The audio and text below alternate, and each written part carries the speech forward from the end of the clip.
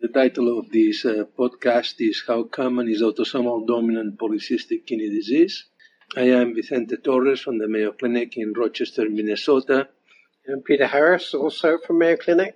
The prevalence of ADPKD has been controversial. Autopsy studies likely included acquired cysts or other inherited cystic diseases and overestimated the prevalence. On the other hand, clinical studies likely underestimated the prevalence due to incomplete ascertainment.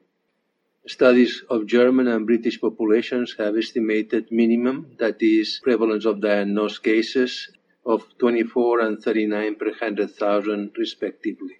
Population-based studies in Copenhagen during 1920 to 1953 and in Olmsted County, Minnesota during 1935 to 1980 estimated the annual incidence rates of ADPKD diagnosis. For a highly prevalent genetic disease such as ADPKD, the cumulative incidence rate can be used to estimate the disease expectancy, which by 80 years of age approximates the genetic prevalence. The disease expectancy was estimated to be 80 per 100,000 in Copenhagen and 100 to 250 per 100,000 in Olmsted County. Recently, the prevalence of PKD1 and PKD2 mutations has been determined in large population sequencing databases such as NOMAD and BRAVO. Prevalence rates of high-confidence pathogenic and lightly pathogenic PKD1 mutations were 209 per 100,000. The rates of high-confidence pathogenic and lightly pathogenic PKD2 mutations were 59 per 100,000. Importantly, these genetic prevalence rates do not include mutations to other genes than PKD associated with ADPKD or genes associated with autosomal dominant polycystic liver disease or sometimes mild polycystic kidney disease.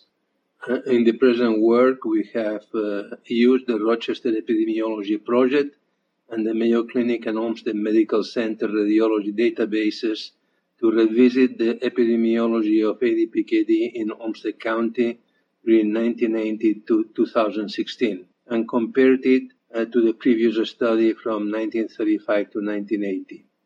ADPKD diagnoses were classified as definite, that is, supported by documented family history or genetic testing, likely, that is, typical cases without this documentation, and possible cases, excluding other cystic diseases, and age, and by age and sex adjusted 6 number above the 97.5 percentile in a healthy control population. Definite and likely diagnoses were considered to be clinically significant. And the age and sex adjusted annual incidence of a definite or likely ADPKD diagnosis was 2.2 times higher during 1980 to 2016 compared to 1935 to 1980, 3.06 compared to 1.38 per 100,000 population per year. The prevalence of definite or likely ADPKD on January 1, 2010 in Olmsted County was 68 per 100,000. This is lower than the estimated genetic prevalence because it does not include undiagnosed cases and because the genetic analysis likely identifies changes that may not be pathogenic. When possible cases were added in Olmsted County, the point prevalence in Olmsted County was 124 per 100,000, which is closer but is still below the genetic prevalence. So, in summary, the present study shows that ADPKD has been diagnosed more frequently in Olmsted County during the last 4 decades than in the previous 4 decades.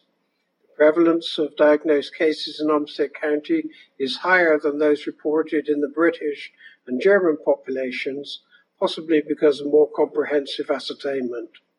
A large gap between the prevalence of genetic cases and genetic prevalence suggests that ADPKD, particularly mild cases, are underdiagnosed or that significant genetic events are overestimated. When possible, diagnoses established by a retrospective review of radiological reports and images are added. Prevalence rates approaching those, but still below the genetic prevalence, were determined, likely because the radiologic ascertainment of the population was far from complete. Further studies utilizing genetic testing will be needed to determine to what extent ADPKD due to PKD1 and PKD2 and other genes are likely the cause of these yet unidentified cases.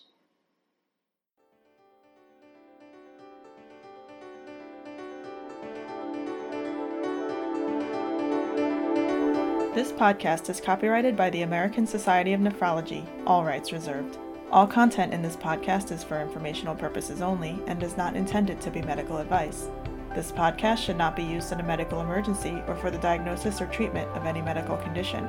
Please consult your doctor or other qualified healthcare provider if you have any questions about any medical condition or before taking any drug, changing your diet, or commencing or discontinuing any course of treatment. Thank you for listening to this podcast of the American Society of Nephrology.